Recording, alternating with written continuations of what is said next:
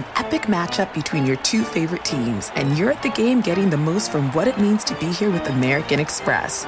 You breeze through the card member entrance, stop by the lounge. Now it's almost tip-off, and everyone's already on their feet. This is gonna be good. That's the powerful backing of American Express. See how to elevate your live sports experience at americanexpress.com/with-Amex. Eligible American Express card required. Benefits vary by card and by venue. Terms apply. Infiniti presents a new chapter in luxury. The premiere of the all-new 2025 Infiniti QX80. Live March 20th from the Edge at Hudson Yards in New York City. Featuring a performance by John Batiste. The all-new 2025 Infiniti QX80 is an SUV designed to help every passenger feel just right. Be the first to see it March 20th at 7 p.m. Eastern, only on iHeartRadio's YouTube channel. Save the date at new-QX80.com. Don't miss it. 2025 QX80 coming this summer. Residents at Brightview Senior Living Communities enjoy enhanced possibilities, independence, and choice. Brightview Dulles Corner in Herndon and Brightview, Great Falls, offer vibrant senior independent living, assisted living, and memory care services through various daily programs and cultural events. Chef-prepared meals, safety and security, transportation, resort-style amenities, and high-quality care. Everything you need is here.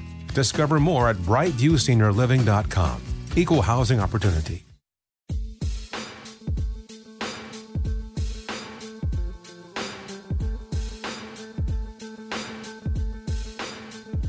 Welcome to the Chase Down Podcast. I'm your host, Justin Rowan. With me today is my co-host, Carter Rodriguez. Carter, how's it going, buddy? Been better. Spilled wine all over my carpet right before we started. That's why we're 15 minutes late. Yeah, big apologies to everybody listening live on Twitch. Carter spilled an entire glass of wine. Red wine. I think red wine. Real smooth there. I think Bev showed me right as I scrambled to clean up that she's drinking a white. Like a grown-up, and yeah. she's smart with that. I got left, and it was a heavy pour. We do have a special episode of the Chase Down Podcast today. We're doing things just a little bit differently here, talking about a cause that I think is really, really important. With us today is a special guest, Beverly Gooden. Beverly is a social activist and advocate for domestic violence survivors, as well as a survivor herself. And also, very importantly, and a very, very important qualification to be on this podcast, she is a kid that has never lied to a blind man, which I just really appreciate. Bev, how's it going? Good. How are y'all? As established, well, starts. But I think we're going to recover. I think we're glad to have you on the pod, and I think that's really going to help raise my spirits. Yeah, we really, really are happy to have you on here. Obviously, I came to know you through Cav's Twitter, and then just over the years, I've seen the causes that you've been involved with, the activism, and just what a strong presence you've been there. Unfortunately, we actually do have some NBA topics that are very applicable here. Today, there was the footage leaked by TMZ of DeMarcus Cousins threatening to shoot or put a bullet through his ex-girlfriend's head over his child not being allowed to go to his wedding.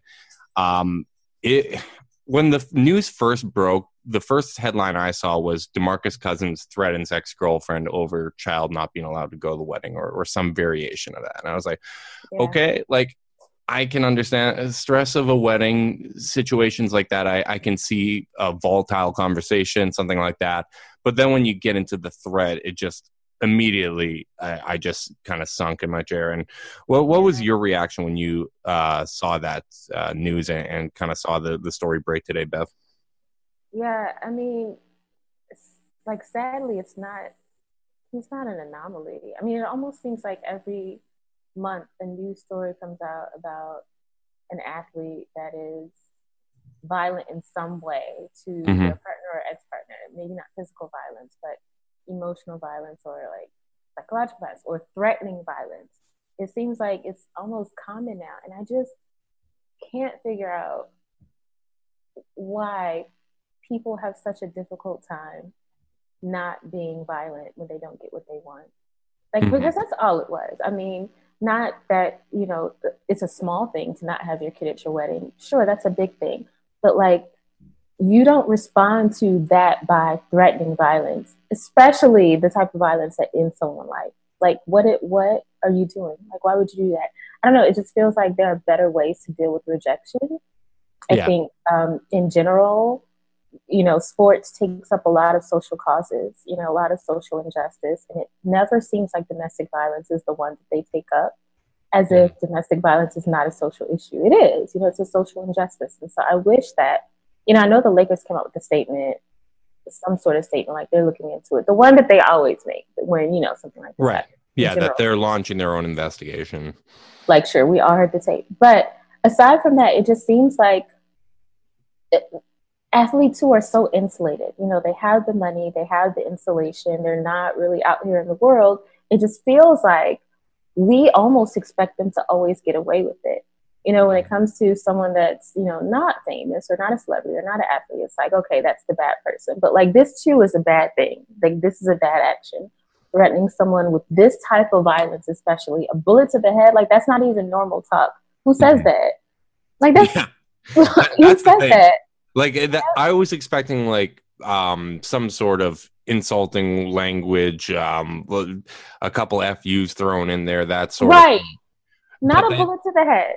Yeah, and I saw some comments today as well. Well, she was filming it from the get-go. She was kind of baiting him into that. And with situations like this where, I mean, correct me if I'm wrong, but if she instinctively knew, okay, there's a chance he's going to say something along those lines, it probably isn't the first instance where there's been a threat of violence. And I really don't want to insinuate that there has been issues where it's escalated beyond threats in the past. I don't know what their history is, and I'm not comfortable speaking towards that. But there would be some sort of inkling that things have gone that way in the past, and there's a chance that it may go that way now, and I might as well record it. And it's ridiculous because, like, who would expect someone to say, I'm going to put a bullet in your head? Like, it's not like she said, well, what are you going to do to me? Or, you know, how about those bullets? Like, no, like, you can't predict someone's going to say what he said, which lets me know that he meant it and that it was unexpected. Whether or not she was recording to see what he was going to say, I mean, I think that's normal when you're faced with someone who you know to be violent in some capacity, if she knows that about him. But like, put a bullet in your head? What? Mm-hmm. Yeah, it's pretty scary talk. And something I actually wanted to ask you about, Bev. You know, this is something that you've worked with a lot of domestic abuse survivors and are one yourself. And, you know, I noticed that an understated thread across after this news came out today was like, kind of like a little bit, it was a little victim blamey. It was a little like she recorded this, or like she shouldn't have done this to him given all his personal problems lately. And I guess like what is that? Yeah. And, you know, beyond the obvious that there's no excuse, like I have kind of noticed this trend when these kind of issues come up is unless the alleged victim is a complete saint, has lived a perfect life, it seems like we tend to want to invalidate them a little bit societally. Can you kind of speak to that and why you think that is? And because I think it kind of ties back into the cause that kind of got you most involved in this, which is hashtag why I stayed, if you'd like to speak to that as well. Yeah, I mean, I think victim blaming is one of those things that is like now it's almost a natural reaction to an incident of violence. Like people don't even realize they're doing it. And I think there's a few reasons why. The main ones I think are, number one, and I mean that regardless of gender, like gender neutral, we don't think anything like this could ever happen to us. Mm-hmm. And so when it happens to someone else, we start to look for reasons why it happened to them to prevent it from happening to us. And that's just not the reality of domestic violence, of violence in general, relationship violence. It can happen to anyone at any time. And so there's no way to figure out exactly who's going to do it or exactly what situation it's going to be when it happens. It happens to whoever it happens to. That's the first thing.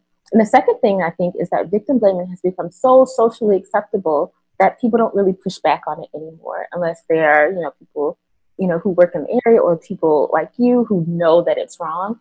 It just becomes a pile on. And so I think at the root of it is just a general misunderstanding of the complexity of domestic violence. We don't really understand why it happens or how it happens or who it happens to or what the warning signs are or what the red flags are, or even how once you're in it, it's so difficult to get out of it. We don't really have a deep understanding of that.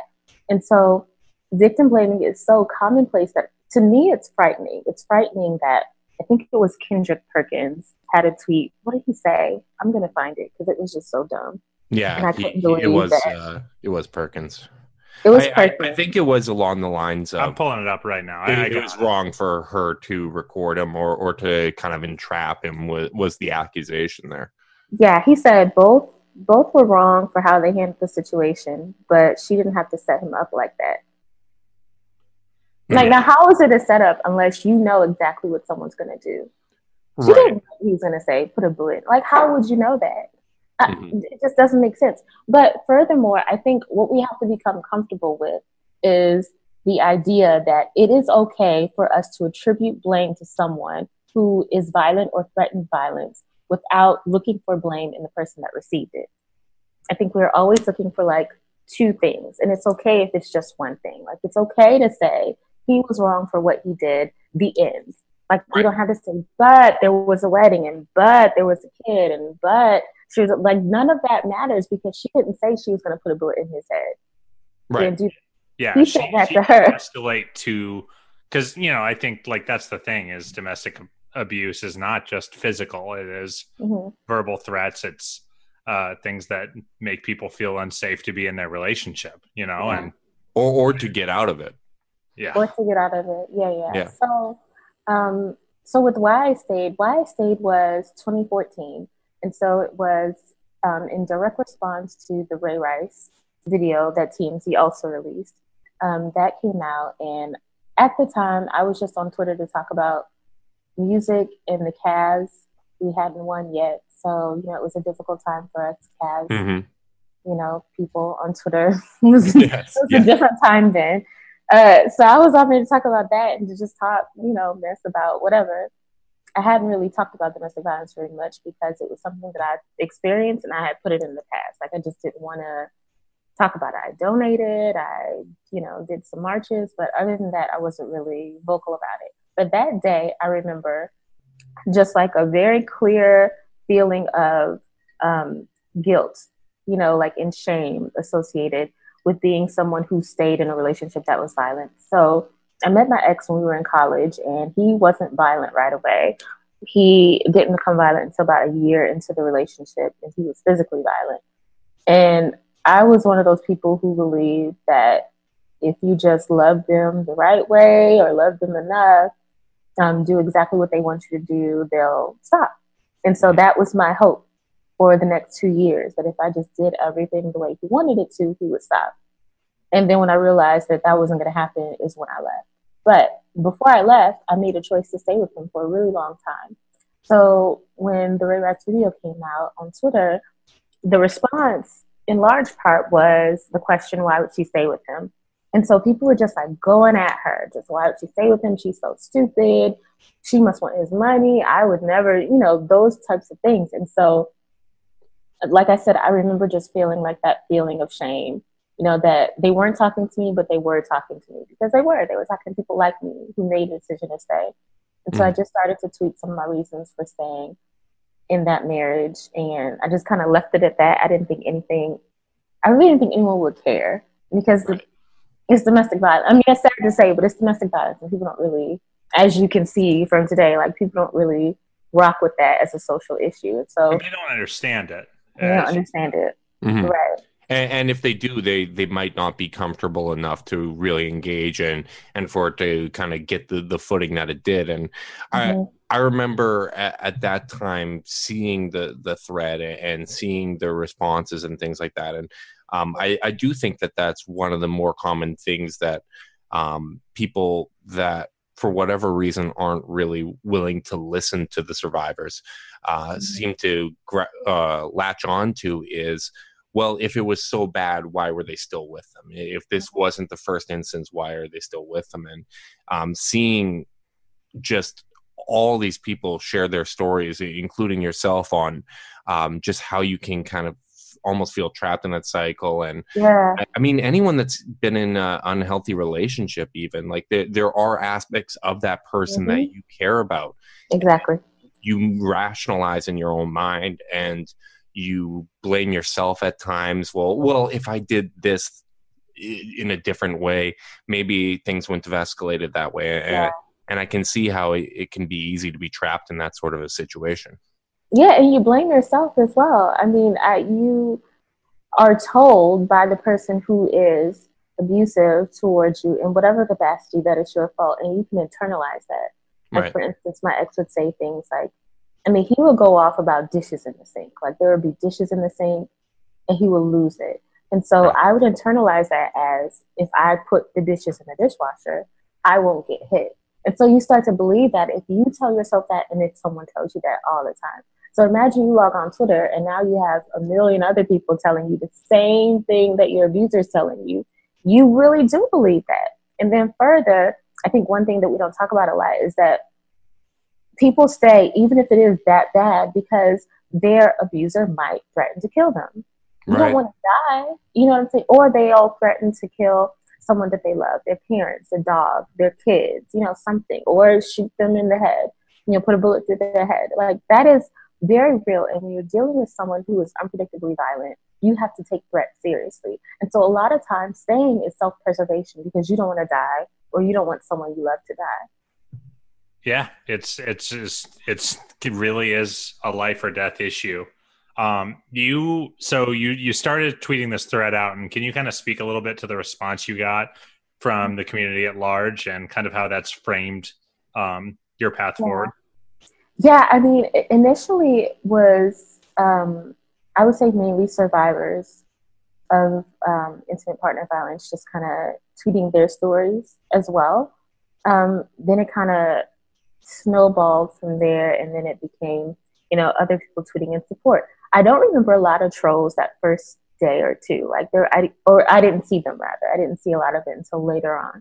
But it was just a lot of support, and I think it was because people were saying something different, and they were saying it about them. It was a different time on Twitter anyway. This is before most of the social movements that happened after that. So, like, social activism wasn't popular. It wasn't something that really happened. And so I think it was one of the very first times that people were talking about a social issue that's not popular, but personalizing it. So instead of, you just hearing a news story about someone that you don't know, someone that you tweet with every day about cats is now telling you that they've experienced this violence. And so it becomes something you're paying attention to.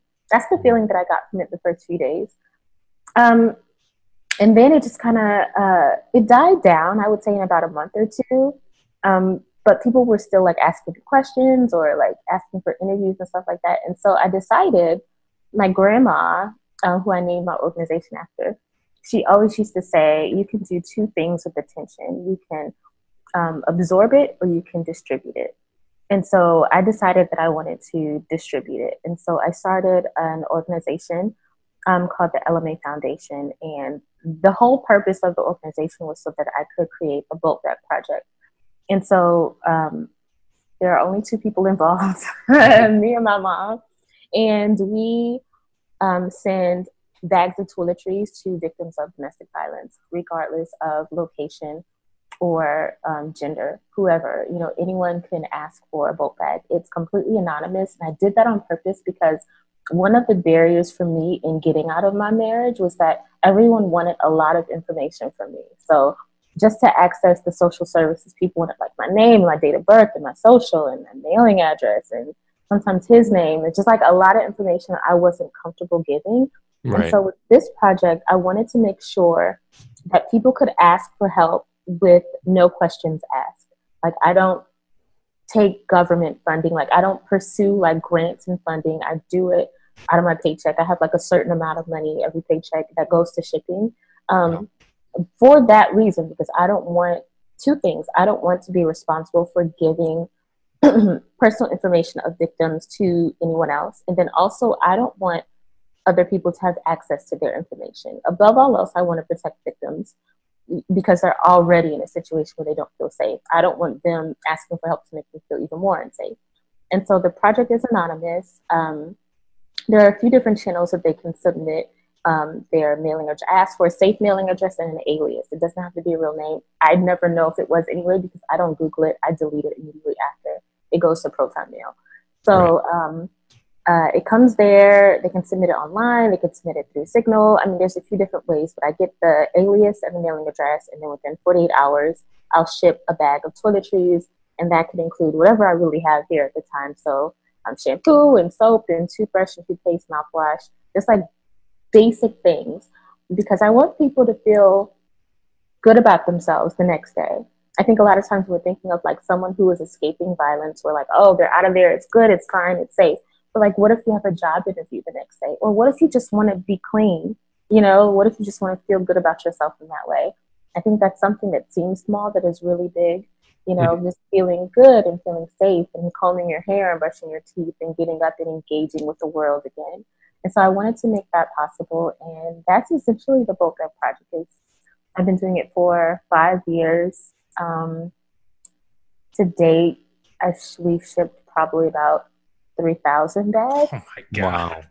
That's it's amazing. And what I love about it, well, there's several things I love about it. One of the things I love most about it that I can say is that for me, it's good information. Like it gives me markers. I remember one year I got like maybe 50 requests from Utah. Maybe like 2015 or 2016, just like random requests from Utah. And then like a few months later, I found out that like Utah was having a domestic violence epidemic. Like it was just massive. But like I knew that before the news came out because somehow they found this and they were requesting it. That happened again in like Florida in 2016. So, I mean, it really gives me an idea of like where to look for people who might need help, try to get the word out to them. Wow, that's amazing. I was blown away by that number, especially the fact that it's being funded entirely by donations and mainly you. And I do want donations too. I do want to note for anyone listening to the podcast, we're gonna do our part to help here at the Chase Down with the Bolt Bag. If you donate to the Bolt Bag, whether you do a single or a monthly recurring payment, whatever you can spare, and email chasedownpod@gmail.com with either a receipt or a screen grab, or just tell us, we'll believe you. We're very trusting people. That'd be a pretty weird thing to lie about. We will enter your name into a random drawing for one of our Garland Cleveland sign themed t-shirts on the pod. Probably should send one to Bev just cause. But yeah, so we'd really like you guys to help support this project because it's really, really cool. And it's one of Cav's Twitter zone. One thing I did want to ask Bev, this is an aspect of domestic violence that was completely unknown to me. And I don't want to speak for Justin, but I would imagine pretty close to unknown for him too. Justin and I are pretty worldly people. We're online. We pay attention. We read. We care about this shit. We care about being good people. But like that, this is a thing that I don't think a lot of people know is like, it's not as simple as walking out the door for a lot of these women, right? Yeah. Like they don't always get to pack up their things and have this nice TV exit. And a lot of times they have financial dependence on their partner. Can you speak to that just a little bit? Yeah, in fact, I'm glad you said that because finances are the number one reason that people stay in these relationships because they can't afford to get out of them or their finances are so tied to the person that is abusing them that they can't. Like, for instance, just think about it. In a normal situation, this is normal you're going about your day and you want to move to a different apartment or something like that. You're thinking, I'm going to go find an apartment. I'm going to get in there. It's going to be fine. But like the steps that it takes for you to get that apartment cost money. You have to go look. That's gas money. You have the application fee. That's $40, $50. You have a security deposit. That could be like 1 month's rent. You have moving costs. You have all these things that cost money. Now imagine there is someone who is controlling your money. They know every dime you spend. Like they know when you swipe the debit card, they know if there's $1 missing. They know, because your account is their account. Right.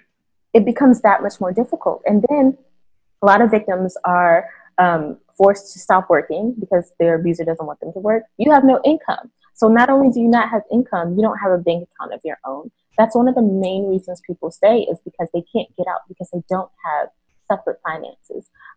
But aside from that, I think, one thing that is really important to note is that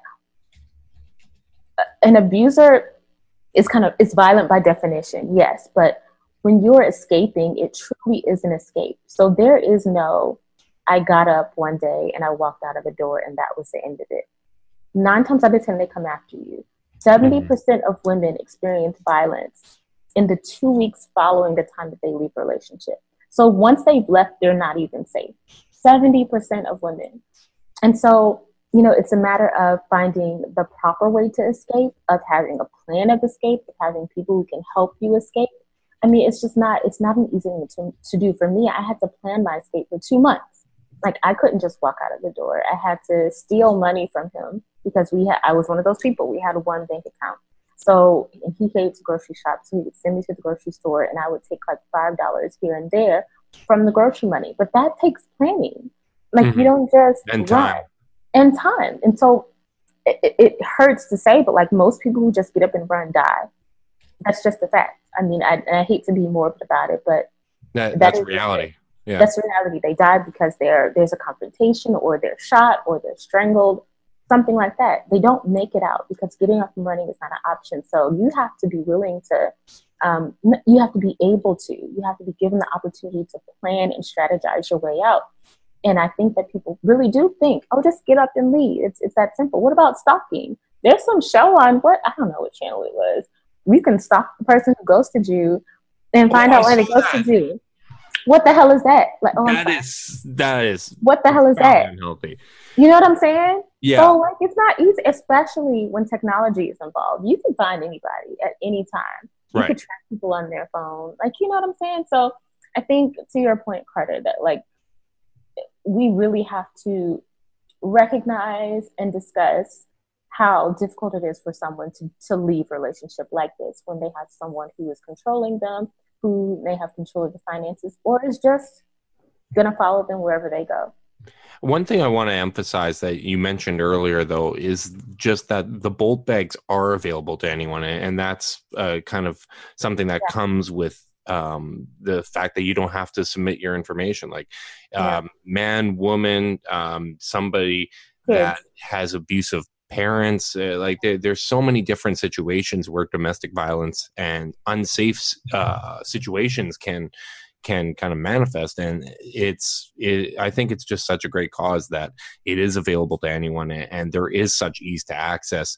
One question I do have, though, is with this being kind of a step to remove a barrier in getting free from those type of situations, are there any other barriers that you've either experienced yourself or have had other survivors kind of express that you've kind of identified as a next step, or something that people could know after they have received a bolt bag to kind of continue to move on and kind of create their own independence? Yeah, I think one thing that I hear a lot from survivors. So when I left my ex, I went straight to a domestic violence shelter where I stayed for a while. Okay. As part of being a resident or just a client of the shelter, I got lots of things. I got free transportation and free mental health therapy, individual counseling, group therapy, things like that. And one thing that I hear from a lot of survivors now is that it's so difficult to access therapy, and therapy really is a game changer. Like, therapy kept me from suicide. Therapy kept me from returning to my ex because I missed him. Like, that's a reality. Like, you have uprooted your life and you're like, oh, I really want to go home, because you don't have a home. So I think I would love for people to donate to the Bolt Bag Project, but also like donate to shelters in your area if you can, because that's where people will go for those services when they're ready, like for counseling services or just kind of like basic services that a bolt bag can't meet, you know? So I think that's one of the things that's really important. But I do also want to say that to anyone who may be thinking about ordering one. It doesn't have to be like a home address either. It could be a P.O. box. I ship to those. It could be your work. It could be a family member's house. It could be, I'm trying to figure out how to get like, you know how they have the Amazon lockers where you can just like put a code in. And in my grand plan of like, bulk bag takeover, there's that option. It doesn't exist yet, but I'm working on it. But yeah, you can have it sent anywhere. And so I want people to know that it doesn't have to come to your house, so that whoever is abusing you will find it. It can go anywhere. But yeah, but to answer your question, I think like donating to local shelters, donating items, donating time, volunteer time is really important because they're losing funding for various reasons. We won't get into that, but funding is being pulled from domestic violence shelters because certain people in power don't think that they're important. So I think they're important. Well, we definitely agree with you there. Yeah. One last thing that I definitely wanted to get in before we talk about more fun Cavsy stuff. Make a very, very delicate transition. A delicate transition. One thing that I was kind of curious about is, everyone who talks about going through this kind of talks about how isolating it is. And, I heaven hope that, none of our listeners are going through this, but it's almost a certainty that we know someone who is. Right. Statistically, how would you advocate? How would you advise on how, people like me or Justin or any of our listeners could be a good ally and to our friends close and people we might not know? Yeah, I mean, I think I'm glad you said that because you are absolutely right. It's statistically impossible for all of us not to know someone who's experienced it. It's 1 in 4 women and 1 in 6 men. That's not counting the non-binary. That's not counting those who don't identify as either. 1 in 4 women and 1 in 6 men. Like, it is truly an epidemic, and you know someone, like a lot of your listeners. With that said, I think something that was really impactful for me when I was getting out of that marriage is that I had friends and family who didn't tell me what to do. And what I mean by that is they knew it was wrong. I knew it was wrong. I had come to the realization that it was wrong. But they didn't say, all right, get up, get out of there. Why are you there? It's so stupid that you're there. Like, what are you doing? This is ridiculous. They didn't do anything like that. They said, and this is almost a quote because I remember it. They said, whatever you want to do, whenever you're ready, we'll be here for you. And that was so powerful to me because it empowered me. Like, it gave me control back in a life where I didn't have control for a really long time. And so I knew I wanted to leave, but I also knew that if I questioned it, or if I got scared, or if I got nervous, if I needed more help, I had friends and family there who would be understanding and gentle with me in a time where I really needed gentleness. And so I would say that to you or anyone listening or watching, that if you know someone or you will know someone undoubtedly, or you feel like you know someone who's experiencing this, one, find the resources available. There's the National Domestic Violence Hotline here in the U.S. There's hotlines everywhere. And then there's local agencies that you can find on like Google. Have those available. Give them to the person that needs them, but also let them know, I'm not forcing you to make any decision that you don't want to make. I just want you to know that whenever you need me, I'm here for you. And I think that's more powerful than we give credit to. I love it. If someone wants to support the Bolt Bag Project, where can they go? Yes, you can go to ellamafoundation.org. There's a page, Bolt Bag. I should spell that. It's ELLAMAE foundation.org. Or BeverlyGooden.com. Or you can type in Bolt Bag Project. I think it's. That's how I found it. I just Googled Bolt Bag. Google Bolt Bag, yeah. Yeah, you can also find it on the at ChaseDownPod Twitter feed. We will tweet it out after the podcast. It'll be there. We'll have that pinned all week. As Carter mentioned, we are doing the free T-shirt giveaway. So if you have a donation, send it to chasedownpod@gmail.com, and we will enter you into that draw. And then if you win, we'll contact you for your information there. So. Yeah, as I mentioned, already had a few donations spill in, by the way. Woo! I'm so excited. See, Carter, she's excited and she didn't spill her wine. Relax, bro. Take some notes on that. Is it a little too soon? A little too soon? Relax. All right, guys, before we move on to the next part of our podcast, we need to talk about our sponsor. Just because the Cavs season is still a little ways away doesn't mean you have to wait to start betting on Cleveland sports. MyBookie is the place to bet on football every single weekend. Our Blue Wire podcasters are using mybookie.com/bluewire to sign up this year. MyBookie has better bonuses and more prop bets than any other sports book, period. This year, they're hosting the first online handicapping super contest. First place is guaranteed to win at least $100,000, and it only costs $100 to enter. All you got to do is pick 5 NFL games against the spread every week to climb the leaderboard and score your share of a huge cash prize pool. MyBookie has live in-game betting on every NFL game. They got the most rewarding player perks in the business. And for you fantasy guys out there, you can even bet on the over-under on how many fantasy points a player will score in each game. Visit MyBookie online today. That's MyBookie. And don't forget to use promo code BlueWire when creating your account to claim the bonus. Bet, win, get paid. Well, we are going to stumble forward and transition into a little bit of Cleveland sports action there. Where there is absolutely no delicate way. And Bev, I just want to say again. Oh, wow. Look at that. Thank you so much for shedding a lot of light on this topic. And as I'm saying this, you are putting on a very lovely Cleveland Cavaliers hat. Thank you. Oh, it's great. It's a look. Now, so we were talking about before we went on air that you recently moved to Houston. How does it feel supporting a team with no chance at winning a championship next season in a city that has no chance at winning a championship next season? Basically, right. Rockets fans are really full of themselves. They love themselves. They love them some Rockets fans and nobody else. Something's wrong with them. Like okay, let me not say that for people like blocking me. But Rockets fans are very confident, and I don't know why they are, because they had Chris Paul. So, maybe they can be now because of Westbrook. I don't know. Master of playoff success right there, Russell Westbrook. So maybe there's a chance for them. It's really difficult for me because I go about the world like this, right. I have it in my Tinder bio that I'm a Cavs fan. You know what I'm saying? Like, it's just very out front. So it's hard.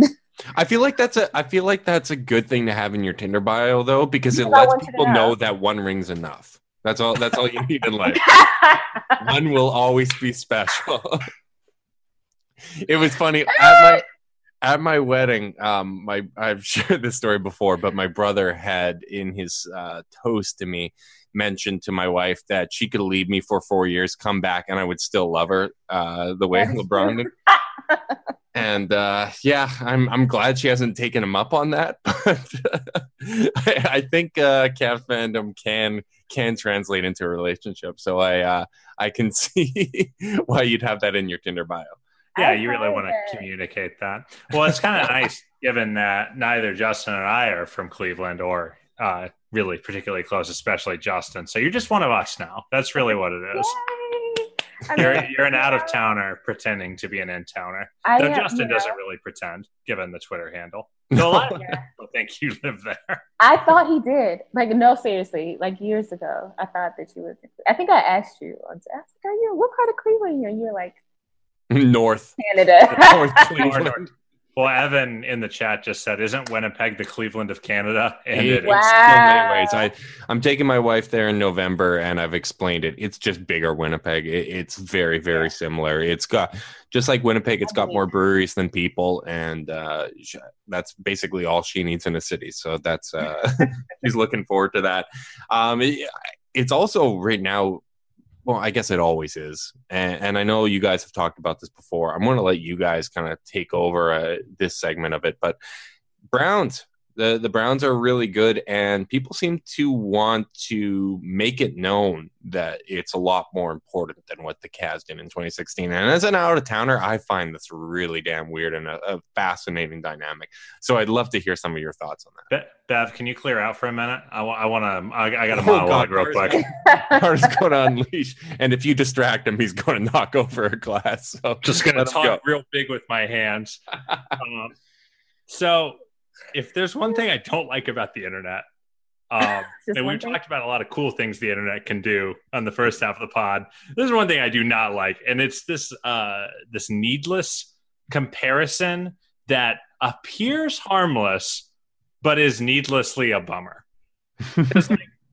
There's this, like, I think this all started with, like, the Ringer tweeted some poll of, like, would it be cooler? What would, like, the city of Cleveland be more hyped for? The Cavs title in 2016 or a Browns title?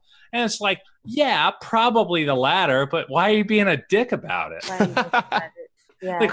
Like, why do you have to reinforce that they like the other team more? It's like an inherent, like, downgrade of the Cavs title, which I thought we were all agreed on being the best day of our sporting lives. It makes me so mad, and everyone does it, especially Clevelanders. Like, oh, if you thought the Cavs one was cool, fuck you. That's cool. I don't understand it. I mean, my parents were basketball fans first, so I'm biased to the Cavs championship. Like, the Browns is going to be great too, because obviously it's going to happen. But I mean, they're equal to me. Like, I don't get why we have to be in competition with our championships. Like, what? Know what I think it is? I think this is a case of when you get the people on the extremes that seem like a majority, but they're really just kind of a vocal minority. Like, it's the very, very outer limits of Browns fans. And then you have other people in the media that just kind of feed into that. I mean, like, for our Discord chat, for example, like, they're Cleveland sports fans, and they really want to see all the teams do well. They're very happy when the Tribe does well. They're happy when the Cavs are good. They love their Browns, and like, everyone's going to have their favorite sport. But I think at the end of the day, you just want to see your city and the teams you love do well. It is just an absolutely fascinating dynamic, and it's just one of those things where I understand it when the Ringer does it, because the Ringer wants to minimize what the Cavs have done because they went through Boston to do it. Right. And, well, you know, you ain't wrong. And, well, you know, but yeah, I mean, another thing about it is, like, I remember I drove to Cleveland the night of the championship just because I knew. Oh my God, because I knew we were gonna win. Like, I knew, like, I knew it. Like, I didn't know how. I knew it was gonna happen though. Like, I drove like 6 hours. I was in DC at the time, and I mean, it was pandemonium when we won. Like, so I don't know why we have to do that thing. Like, which win is gonna be better? It was crazy. People were like jumping on fire trucks and like hugging cops. We don't do that. Nobody hugs cops. You know what I'm saying? Like, hugging cops and like jumping on fire trucks. And like, I think, you know, some of Cavs Twitter almost got shot. Like, it was a lot going on. And so, you know, like, I don't know why we have to top that. Like, let's just have an equal amount of pandemonium. Yeah, that's just be crazy. Like, that's the thing. Like, Cleveland is part of what I find so endearing as an outsider is just how much Cleveland fans care about their teams. Like, I'm jumping on the Browns bandwagon, even though I grew up as a Bears fan and then just haven't watched the NFL the last 3 years. Like, I'm jumping on the bandwagon because I mean, I just don't have a team to care about. And that's true. When people I get along with are happy, I'm happy. So it's a pretty natural transition. Man, you talk about driving there because you knew they were going to win. It took me about 5 minutes after, like, the buzzer to realize they won. Like, get out of here. when Mo Spates took that shot, I was still trying to figure out if that thing could count for 5 points. Like, as it was in the air, I was trying to figure out what's going on. It hit the rim. All of a sudden, guys are running onto the court, and I'm trying to figure out, oh, God, no, are they going to call, like, a tech?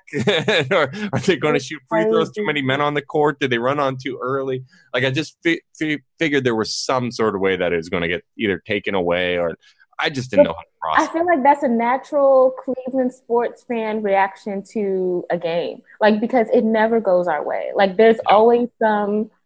We don't cuss, right? Okay, family. No, we I said fuck you 2 minutes. Oh, did you? Okay, good. There's always some bullshit that happens, and it goes south, and we don't win. So like, I feel like that is the normal reaction to like think that something's gonna happen. I don't know why. I think that's how I know sports. Like that's the lens I view it through. Like our that's football Winnipeg too.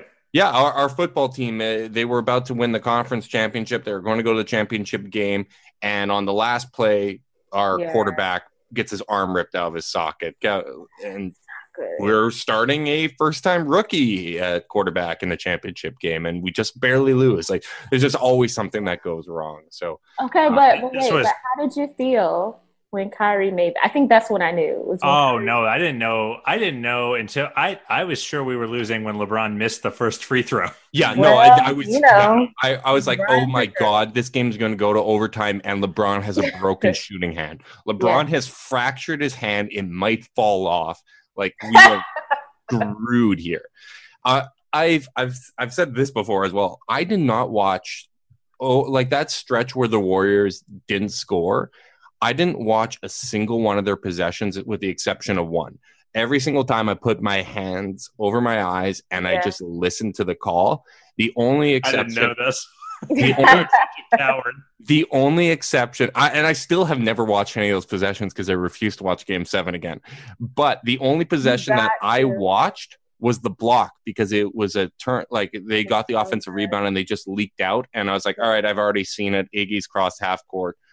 They're going to score. This game's over. And then JR gets him to hesitate. LeBron makes the greatest defensive play of all time. And we come up with a podcast name. I was just hammered. I remember. I was so hammered. I had still audio. I did a podcast right after the game. I was on it. Me and you. You were? Oh my God, you were on the podcast with That's fucked up. I wish this is a bit. I wish this was a bit. I do not remember you being on it. Yeah, I was completely trashed. I got a 12-pack that I thought I drank about 6 or 7 of. I just didn't want to run out. And it was midway through the third quarter, and I walked up to get one more, and I was out. I was like, "Oh no!" And then I stood up, and Kylie was. We had a friends over at our apartment, and my now wife, was sitting on the floor right in front of me, and I nearly stepped right on her head. I was just I was so hammered. Was it nerves though? I feel like it was nerves because I was. Yeah, I was just nervous drinking. I was just every second I wasn't talking, I was drinking. Yeah. Do you have any, Bev, do you have any predictions for the Cavs this year? Like, what's kind of your hopes with them? Because I'm hoping for fun. I think most people kind of expect them to be bad. I think I still have a sliver of hope that things can go really, really weird, and we can have a magic of last year's season where you just sneak into the playoffs. And I mean, we're talking 2-3% chance, but I think we could be fun bad. I think we can be fun bad. I really like the young guys. What's kind of your hopes and feelings going into this next year? I don't expect much for this year. I don't. I think 20. That's healthy. No, that's healthy. That is the correct way to feel. So good start. Thank you. I think 2021 is the start of our run. We're gonna go on a run, and I feel like 2021. We're not gonna win in 2021. We might win in 2022, but I think 2021 is when it all comes together with our young guys, with our guys that are going to be back. Yeah. Yeah, I'm really hoping for Junior. Bronny on this team would be so much fun. Oh my gosh, I would cry. I know that it's not healthy to want that because this team to figure its shit out in a non-LeBron capacity. But I do want it. Let's hope at that point the Cavs got good, and then internet hipsters pressured the league into just doing away with the lottery, so all 30 teams have a shot, and then somehow we just win that lottery and get Bronny. Okay, but wait, I have a question. I love that we just assume that A, he's an NBA player, B, he's going first overall. Oh yeah. I mean, Carter said that they were doing things for clout the other day, and I don't remember what they were doing, but I distinctly remember playing basketball at 5 a.m. Because what 14-year-old does that? But anyway, so do we honestly feel like old LeBron, is coming back? Because I don't want him back, actually. I think that if the only reason he would is if things went sideways and he kind of maybe like a victory lap year. It's going to be like the Dwayne Wade farewell kind of season. Would you not want that, Bev? Like just a goodbye season? No, I don't want him back. I am evil in relationships. I respect this take. I really respect this take. Like I was okay with him leaving this time, and I'm going to welcome him back. And honestly, it's kind of a win-win, because if the Lakers are going to be good, and if they are going to win a championship, at least LeBron would get a ring, and I would legitimately be happy for him. I would like so that. It's kind of my way of hedging bets there. I'd be okay with him not coming back. I do think he is going to come back. I think he is too, but I don't want it.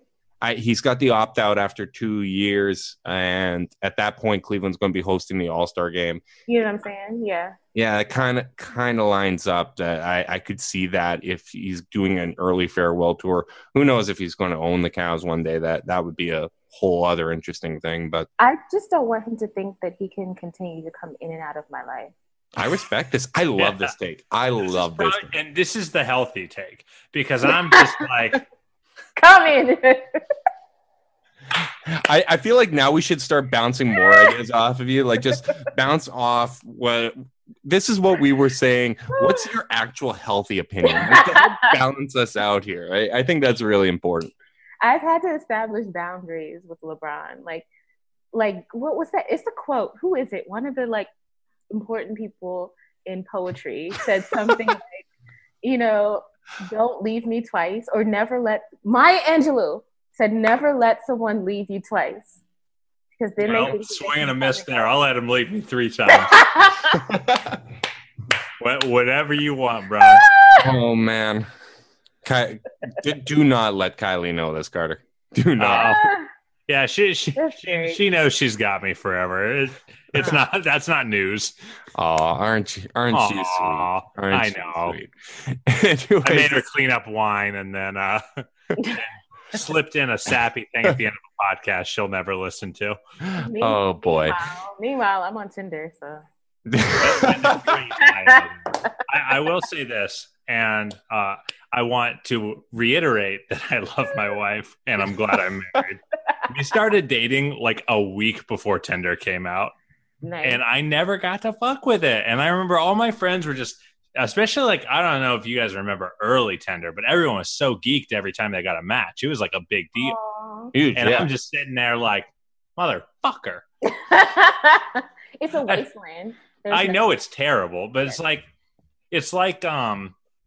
one of those ballpark foods that look hilariously unhealthy that get made just for social media clout.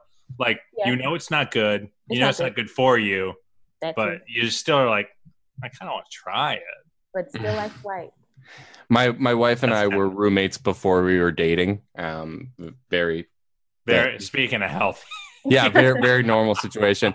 And I remember when she came up on my Tinder, and I was like, I have to make a decision here. Like, what's going on? There may have to make that decision. Yeah, well, yeah, I had to make a decision there. I mean, at that point, there had already been some funny business and whatnot, but I was like, what am I going to do here? This is a real big decision. Did you swipe right on your wife? I did. Okay, good. Yeah. I mean, I could have just messaged her on Facebook or texted her, but been a problem in the relationship if a couple years down the line you told this story, but the result had been that you swiped left. Oh my goodness! Do you think she would have been offended, or do you think she would have appreciated that you respected her boundaries? I don't know Trish that well. That's good. I think she would be indifferent. I don't think she cares about much. Sounds much like my wife. Oh, perfect. Beverly, thank you so much for coming on. Really, really do appreciate it. This seems like a natural spot to wrap before things get really, really off the rails. Before we piss off our wives. As we mentioned earlier, we are going to tweet out the link to the Bolt bag. You can also Google it. It's really easy to find. It's just such a great cause, Beverly. And as I mentioned before, I just really... I love how easy it is, and easy it is to use, and just it helps remove such a crucial barrier when you are trying to get out of those situations. And also thank you for like just shining kind of a light on these issues and helping us kind of talk through some of this stuff, because especially with DeMarcus Cousins stuff coming out, and I'm sure there's going to be more stuff, unfortunately, in the coming months, because that's just kind of the nature of this epidemic. But instead of us just being two dudes talking about it, actually getting a really informed perspective is something that I really do appreciate. I want to say that you are two dudes talking about it, but you did really well. You did a service to domestic violence victims and survivors and listeners. I think it's really important that you all did this, and I'm so thankful that you did it, because it doesn't happen. Like, people don't really talk about it. Men don't really talk about it. Sports people really don't talk about it. So, you know, I think it's really big that you all talked about it. I'm really thankful and grateful that you chose me to talk about it with you. Well, you're the best, Bev. We appreciate it. Thank you so much. Remember, guys, if you donate, send the email. Let us know at chasedownpod@gmail.com, and we will enter you into our t-shirt giveaway. If you want to support our podcast, you can rate, review, subscribe, unsubscribe, resubscribe, help cook those books. So thank you so much to Bev. Thanks to Carter. Thank you to all our listeners. And until next time, go Cavs. Go Cavs!